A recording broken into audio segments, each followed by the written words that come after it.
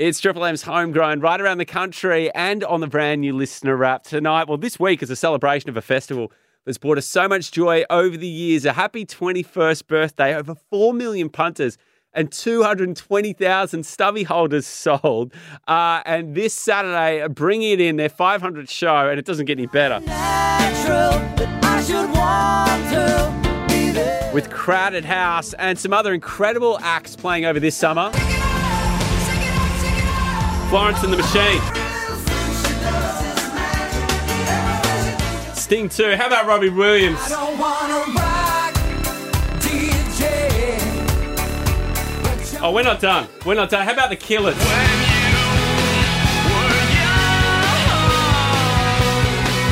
And 500 show. What better way? Everywhere you go, always take the weather with you. Everywhere you go. Crowded House. As I welcome someone I consider a good friend, I'm very lucky.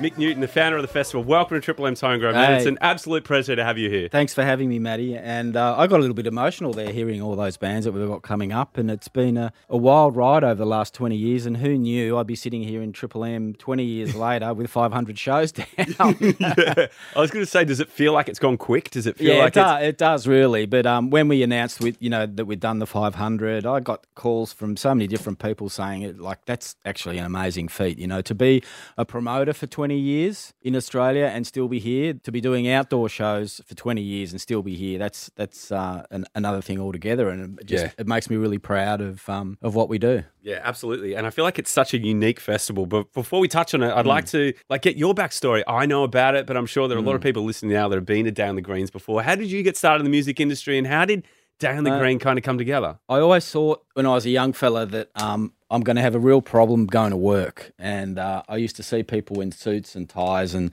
doing, what they might be considered, kind of dull, that I consider dull jobs. And I thought, I don't know how I'm going to do it. I just don't know. So anyway, I went to uni.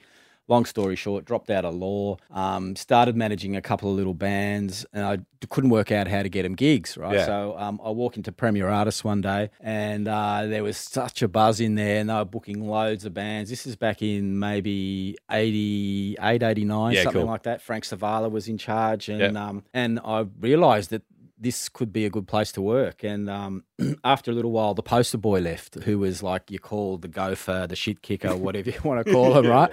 And I went for the job, and I walked in and had an interview with Frank, and I had a suit and tie on. And he said, I think you're overqualified for this. He goes, no, Frank, I really want the gig. I really want to work here. So I get the job. Next day, I'm going to work in boardies and jeans, and I'm going to gigs, and I'm picking up Frank's Punter's Pal and his ham and cheese rolls.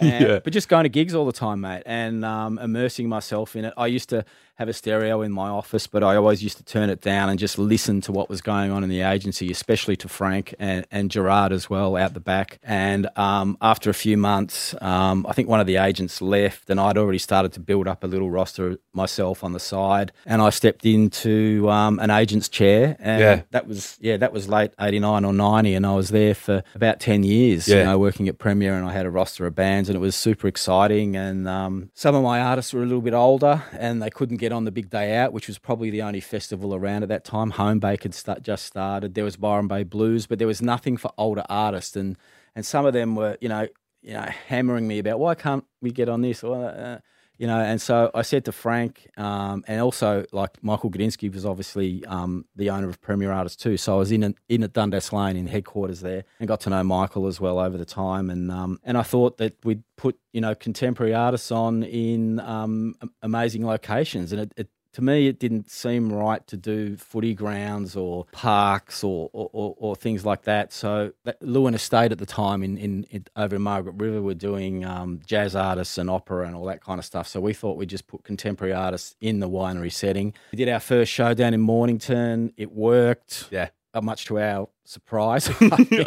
We made money, and then we did another show with Paul Kelly and James Rain up in Bendigo, and that was the second show. So the first year we only did one show. The second year we did two. Yep. The third year we did 5. The fourth year we did 12. Yeah. Yeah. And it just kept growing. It just kept growing really quickly. We just thought it was a good idea at the time, and it kind of turns out it was. Yeah, and what I think is genius about Down the Green is my perception of a festival. Obviously, I was quite young then, but looking back on it, and I remember going to festivals younger, you're standing, you're out in the heat, you got to get line up. A lot of it is actually quite uncomfortable. Yeah, so when you right. think about a festival going, hey, you can go to a winery, you can sit down, Yeah. you can bring your own food, you Yeah. can do your own, right? It's just like, it's genius in a way. Well, and you can watch a band in a comfortable setting. Yeah, well, it wasn't even genius. It was just like, I'm sick of going to see bands at 11 o'clock at night. I was an agent. I'm getting up, I'm on the couch in my tracky dacks. It's 10 o'clock. I've got to get dressed and go to a gig. Are you kidding me? Yeah. And so we just thought, well, let's do it so you can sit around with your friends, you can have a drink, you can bring your own food and not get ripped off, and you can be comfortable, and people can go away for the weekend and make a weekend of it, or get a bus out there and what have you. And look, and now the shows, some of the shows we're doing are 25,000 capacities. And our smallest winery, I think, is about 8,000 capacity. So was it a hard sell at the start to pitch a festival at a winery? Because it is quite they're quite set in their ways in some respect, and all of a sudden having thousands of people coming through in the vineyards, and back then when it started, was it a hard sell?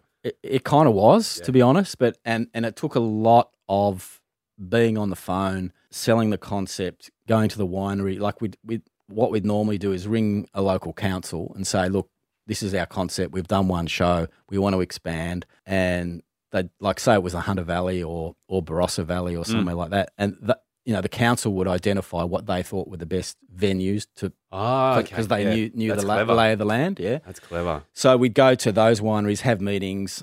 In Badgerton Estate in the Hunter Valley, we've been there since 2002. It was our second or third show. But it was a lot of outgoing calls. It was a lot of travel, a lot of selling the concept to artists as well, because they were a little bit sort of shy of winery. I'm not too sure about that. But with most of the artists that we booked at the start, I kind of knew them anyway because I've worked with them as an agent. Yes, and then it happened really quickly. And there was a couple of years there in the early 2012, 13, 14, around that, where we did 40, 45 shows a year, which is mental and way too many. But probably the support of the Australian artists like Jimmy Barnes, like John Farnham, Paul Kelly. Yes. People like James Rain, Baby Animals, Screaming Jets, all those kind of bands at the start was so important for us. Noiseworks was another one. Yeah. Yeah, in 2010, I thought we had Duran Duran, and at the last minute it didn't happen, and then we were stuck with a whole wedge of shows that we needed to commit to the wineries, and we put Noiseworks on with a 6-band bill, and it was amazing. We couldn't have sold any more tickets. And it was so much fun, and to see Australian artists, killing it, really killing it, in that environment, and that was a real game changer for us, that tour. It's weird when I talk to artists. Well, it's not weird. It's awesome. When I talk to artists and punters who I said that I've got you coming on, the common theme is they want to thank you because a lot of people in regional places, and they don't get festivals that go regional. How important was that from the get-go for you to go to all these towns that, something like that would never happen normally? Well, there's not many wineries in the city, Matty, so, we sort of have to, because that was the concept. Yeah. The concept was wineries. And trying, and a lot of these big regional towns, over the 20 years since we've started, the population explosion in those areas has been massive, So there's more people moving out there. Like, for example, we've got a Ripper venue down in Bowral, and south, it's an hour and a bit south of Sydney, and the growth in that area, in that corridor between Sydney and the Southern Highlands is bloody huge. And then you got people from Wollongong as well, and people from Sydney, and the same with the Central Coast, for the Hunter Valley, all that. So many more people moving in and around that area. Are you finding there's a difference now? Like you said, we've got Crowded House currently touring at the moment. Are you sensing a newfound excitement for live music now from punters after the last kind of few years that we've had? Oh, 100%. Like on the weekend, we did 2 shows at Sirime Wines up in Mount Cotton, which is halfway between Brisbane and the Gold Coast, and we had 26,000 people over 2 nights at Crowded House with Boy and Bear and the Teskey Brothers and the Waifs, and it was the vibe was insane. We were saying it can't get better. Yeah. It was 25 degrees, beautiful night. Everyone on fire, bands on fire, punters loving it. It was just, was one of those really good days in the office, Absolutely, man. What are some of the challenges of putting on a festival that the average punter might not know about or even think about? Is there one thing? Well, it does. There's 3 or 4 very aggressive promoters in Australia, as you know, and we just got pipped by one of them on that tour, and it was just too much money. And Michael Gudinski, to his credit, said we're saying no to that one, and if we hadn't have said no to that one, we wouldn't have got the noise we're Exactly. having, Yeah. But the big challenges these days are costs. Everything's gone up since COVID. Like I don't even know how. No one knows how to explain it. Like there's freight, insurance. The staging costs, security's gone up, everything's gone up. And my staff on the weekend, we're going to get some T-shirts made up saying, surely it doesn't cost that much.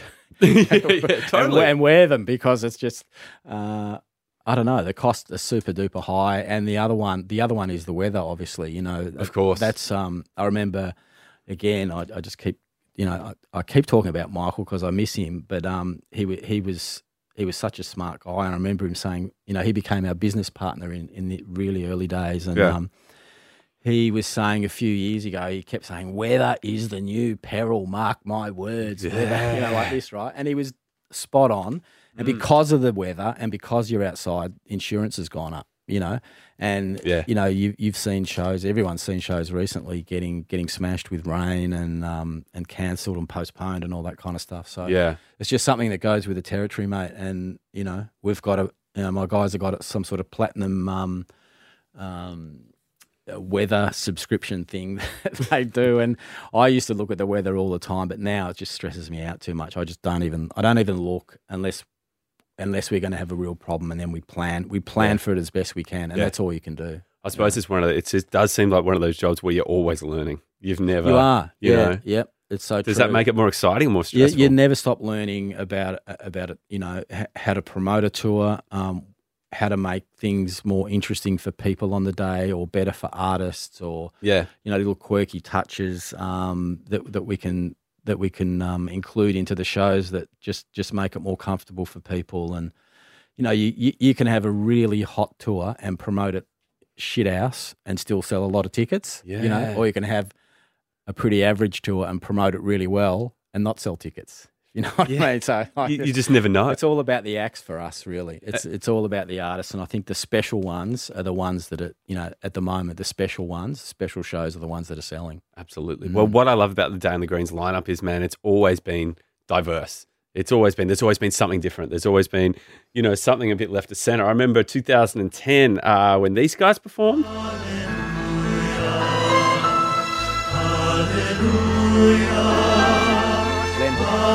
10 Tenors. Oh, 10 Tenors. I didn't think that sounded like Leonard Cohen. I remember that one. We did a couple of shows with those guys, and I probably wouldn't go there again. Maybe. And we always used to say a Day in the Green could be anything at once, and that Leonard Cohen tour that we did back in 2012 when he came back out of being in a hiatus or meditating for 10 years or whatever he did was insane. We sold a lot of tickets, and it took us by surprise. Tell me about that show. What was it like meeting him? What was it like? Amazing. Because what people might not know is like this festival really is, it's like a traveling family because there are so many dates. Like I knew when we did it, we became so close with the other bands, and it's this kind of bond. Fun. Yeah. It's super fun. You don't get that anywhere else. It is like, it's you try and look after the artists, as I said, and it's the problems can always come up from the time they get there to the time they leave. But, once they're on the plane and flying out of the country, it's usually okay. But we do. We try and look after the acts as best we can, and some of them have been repeat customers. Coming back to tour with us, multiple times. But there's some of the biggest bands coming back, like Fleetwood Mac. Like they keep coming back. Florence really loved the show in Geelong that we did with her a couple of years back, and we've got shows with her again this summer coming up, and Robbie as well. He had an absolute blast, and we've got, I think, 1, 2, 3, 4, 5 shows with Robbie or 6 shows with Robbie on the next tour that have just sold like gangbusters, as you'd expect. It's crazy, man. Like I said, I told the Triple M family that you were coming on board, and look, man, just a couple of messages from some punters here. Yeah, Mick, Went there, seen the Red Hot Chili Peppers, Day in the Green. Sick concert. It was the best concert I've ever been to, man. Keep rocking on. Thank you for putting together all this awesome music. It was the best times of my life. Hey, Timmy, you got a message from Mick? I have, Mick, mate. I just want to thank you from the bottom of my heart, mate, for giving me live music out there in the open air on some of the best venues that you've got, mate, and some of the best bands we've got in Australia. Cold Chisel, Midnight Oil, Birds of Tokyo. The list goes on, mate. I'm only mentioning a few, but, mate, you rock my world, and you've made it so bloody good with these venues, mate. I'm guessing you weren't designated driver on the way home then, Timmy. I'm never designated for anything, Matty. Thanks for your message, mate. Cheers, Matty. Hey, Philly's in Melbourne, mate. You got a message from Mick? Mick, just want to say, mate, thank you so much for putting on the Day on the Green. I never miss it every year.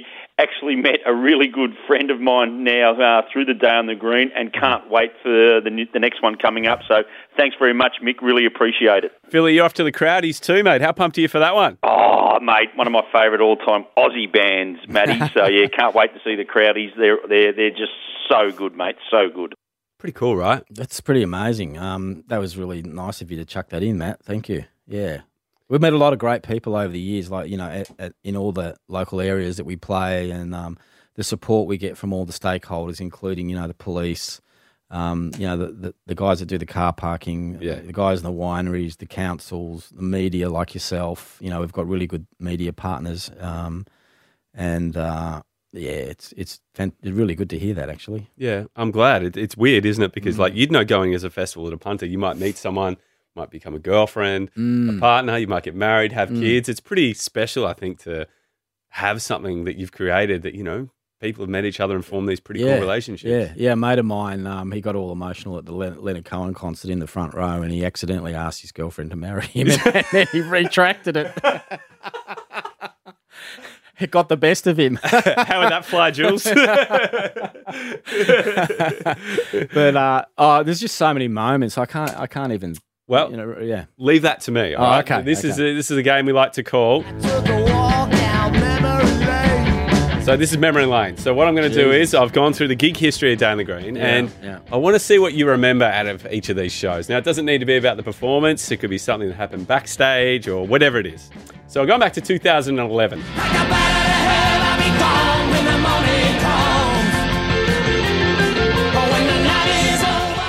What, a comment on that? What was it like touring Meatloaf? Don't mention the war.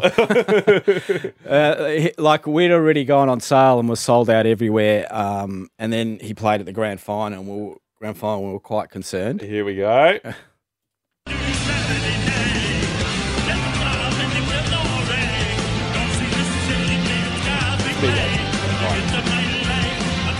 That is Meatloaf at the grand final, for those who missed it. Lucky he had good backing vocalists, is all I can say. So what happened after that? After that tour? It's just after that grand final performance, were people freaking out? Yeah, we were freaking out. Yeah, but we thought it'd be okay, and we thought he'd come good, and you know, and that you know, again, that was Michael's tour, and we were really keen on Meatloaf, mate. Very keen. You know, what a massive record it was, and I think a lot of that tour I just spent in my side office, just trying to, you know.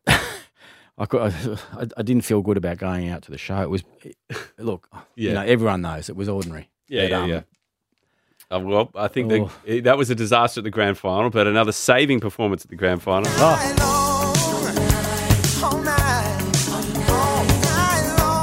Lionel Richie, talk to me about that. Oh, Lionel loves the ladies. That's I do know.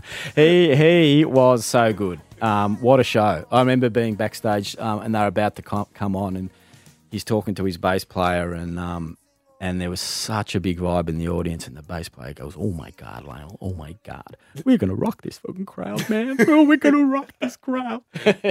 And they did, and he's a great performer. Like, what a sensational artist! Like, so many songs, hot band. Yeah, you know, that's what you want. You can really tell the guys that have been around, the artists that have been around for a long time.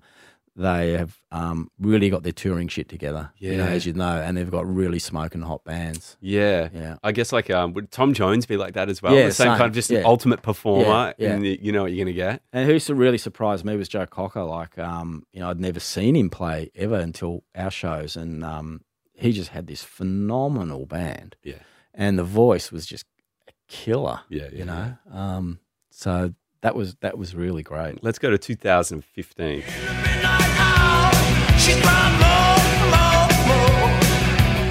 Mr. Billy Idol, how was that? That was fun. That was super fun. That was with Cheap Trick as well. So They're great live. Yeah, we had a ball, and we actually got a friend who was a copper to come up and do the Dream Police with his cop uniform on and his baton and all that kind of stuff. Robin Sanders, he loved it, you know. So that was a super fun tour. And yeah, Billy should come back. I know he was out here recently. He did the tennis, I think, too. Yeah, he did. But so many songs again. Absolutely. What about this one? If you're lost, you can look and you will find me. Cyndi Lauper. Time after time. Cyndi Lauper? Yes, toured with Blondie, that's right. Yeah. And that was a great double bill. Funnily enough, they'd never met each other before. Really? Yeah, Debbie and Cyndi had never met. Or maybe passed, but never played on the same bill. Wow, that's incredible. I know this will bring back some memories. Make the noise and make it clear.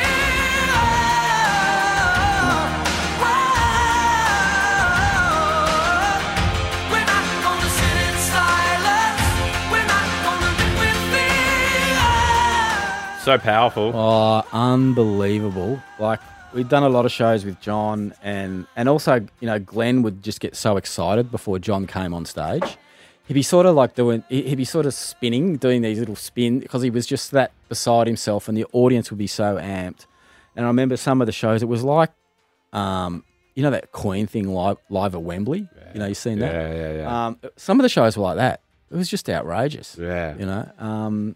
And again, so many songs and an amazing band. And I really hope he's well enough to perform again one day. Yeah, definitely. What a ripper. And it must be so, like we were talking about earlier, taking someone like John Farnham and going like to all of these regional places. What do the artists must love it too? Like we love it, but what do the big kind of headliners think? Because like, you know, you've got like a Fleetwood Mac going to Mount Cotton. Yeah, the most random. It's true. And I just remember we did some Alicia Keys shows, and they were out in the Hunter Valley, and they were like, you know, and they were talking to the band, like, where are we?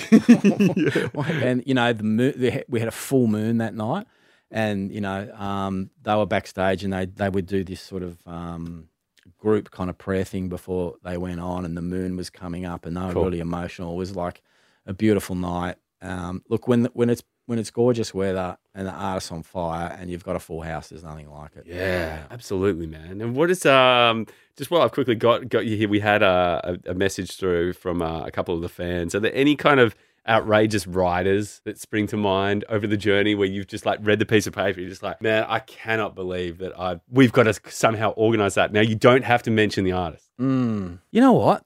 Apart from a couple of bands, you know, wanting organic this and organic that, and vegans, and like being really strict, and I'm down with that. But like, but being very, very strict about what they wanted, and taking quite a bit of time to get it all together, and then turning up and not wanting it. Yeah. Another guy who they had one of the tour party advance the catering, like so the artist is not in backstage yet. So, you know, their representative come back and have a look at the catering and make sure everything's okay. Whoa. Did not like carrots cut cross-sectioned in circles, like the carrots cut long ways and skinny. We're in the middle of nowhere. I've got to send someone to go and get some more carrots, like about 45 minutes away before the artist gets. Get the carrots! Make sure the cut-up ones aren't there when he gets here. Matt, I've got to ask you about this performance. I was there with you. You were generous enough to give me a pass to this show, and it was quite special.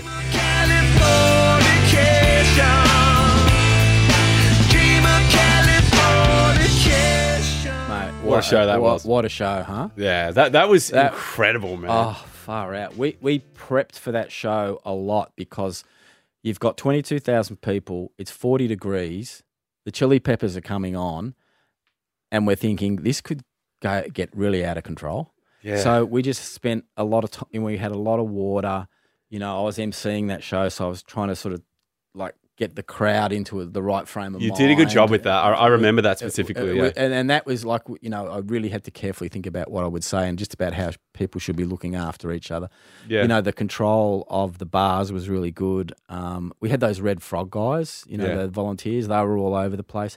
Look, there were quite a lot of kids there too, and I think that really helped. But I think because they were everyone was like music fans and they were really there for the right reasons. Yes. And they took on board things that we were saying and they could see they were getting looked after. Mate, what a force of nature that band are. If anyone has not seen them, I know they're coming and touring here with Post Malone soon, but that's a band you need to see because I saw them at Festival Hall once and the power from the stage, it's just wild, isn't it? Yeah, for essentially a three-piece. What a band. Man, I think there was something really magical about that setting as well and the weather that night too. Yeah. I think that gig was just a combination of a lot of things. That's in the top three for sure. Another one I've got to ask about, talking about the weather.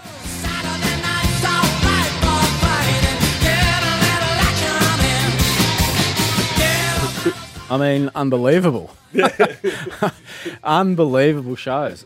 On the first tour, we had a few. On the second tour, we had more. Just insane. And we did have that big weather incident in the Yarra Valley. For those who weren't there, can you talk us through that? Well, mate, I wasn't there either because I was with Cold Chisel up in Orange in a winery up there. But we had the rain coming sideways into the stage. Elton's piano was soaked. The monitors were soaked, and you would know. It's not a good place to be on stage when there's all that water and electricity combined because there was a thunderstorm, electrical storm as well. Yeah, yeah, and I wasn't there, so I didn't see it all. But it was it made news everywhere.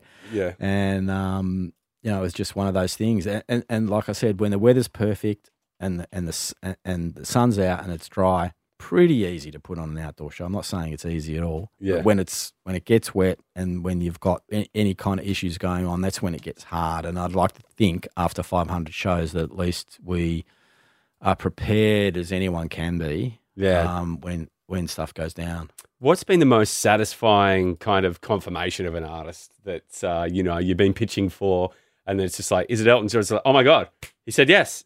We've got it. We've done it.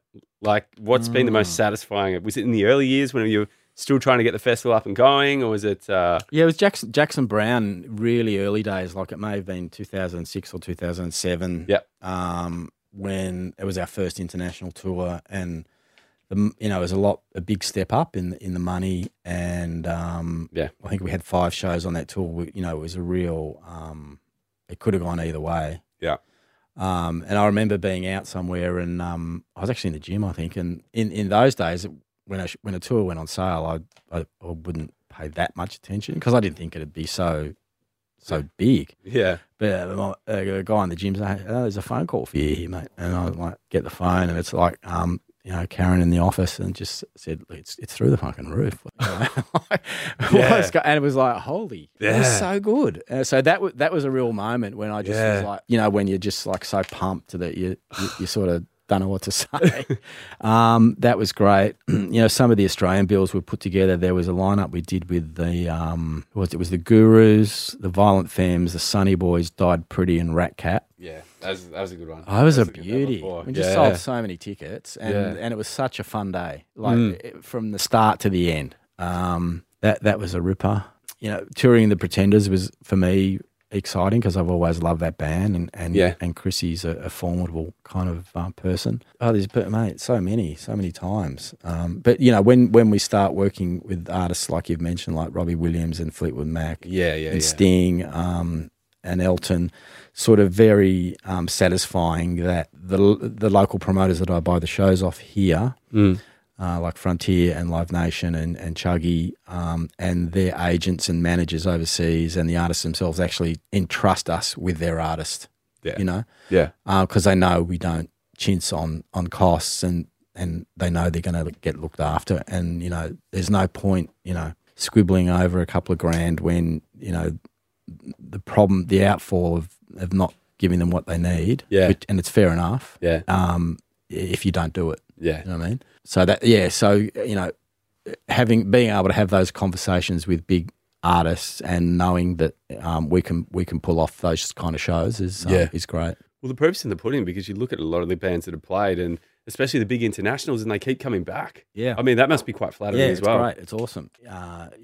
Like I said before, like a couple of years, we did 40 plus shows, and now we're probably in a sweet spot of between 20 and 24 around there. But they're all at the moment, mostly international artists in this summer and the next. That's pretty exciting. I'm going to ask you about this tour as well. Their final. Did shows for the Makarrata Project. Oh my God. Tell me about that, man, because I imagine when you were growing up and you were at Premier too, that's when the Oils were still playing. They were still around. Yeah, I saw them at the London Tavern in Caulfield, where oh really? It's a really low roof, and Peter flipped the mic, and that little tripody thing on it just bashed the shit out of the whole roof. Yeah, I saw them at the Pier Hotel in Frankston. That they actually really absolutely destroyed the joint, and that was with In Excess supporting them, and God. Serious Young Insects, who went to become Boom Crash Opera. Yeah. So that band for me, that Head Injuries album, and they were really important. I was I'd go and see them so many times in the sort of, I think the Pier, that was like 1980 or 81. Yeah. I was only a kid. Crazy, man. And so what was it like, watching them kind of do their final? Amazing. Yeah. I mean, that's one that I didn't even think of before, but to see the band, and Peter warming up backstage, about to go on, it's pretty intense. Yeah. And they just deliver every night, as you know. Absolutely. And one more, just confirmed.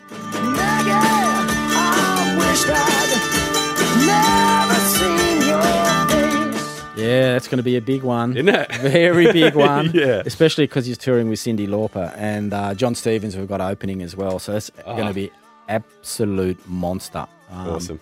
And we've done a couple of shows with Rod. How many did we do? 3 or 4 with Rod on a couple of tours back. And, incredible artist. Yeah. Incredible. Like so many songs and just the real, of course, the real deal. And one of those acts who have just got the most insane musicians around them as well. So really great. Yeah, looking forward to that. Awesome. Well, Mick, thanks so much for coming in. Thank you for having me. Celebrating 500 shows. Here's to 500 more. And from a band's perspective too, I've just got to say it's they're so much fun to play, and they do so much for a band, so much exposure. People listening right now, when you play a Day on the Green show, you can sell merch, you can do everything, and it really does kind of propel your band to the next level. So on behalf of all the bands, thank you, and all the listeners as well. And like I said, exciting, man. I can't wait to be there at your 500. It's going to be really special. Thanks very much. And we don't mind giving you opening bands, another slab on the rider when you ask for it. As you know. Cheers, Mick. All right.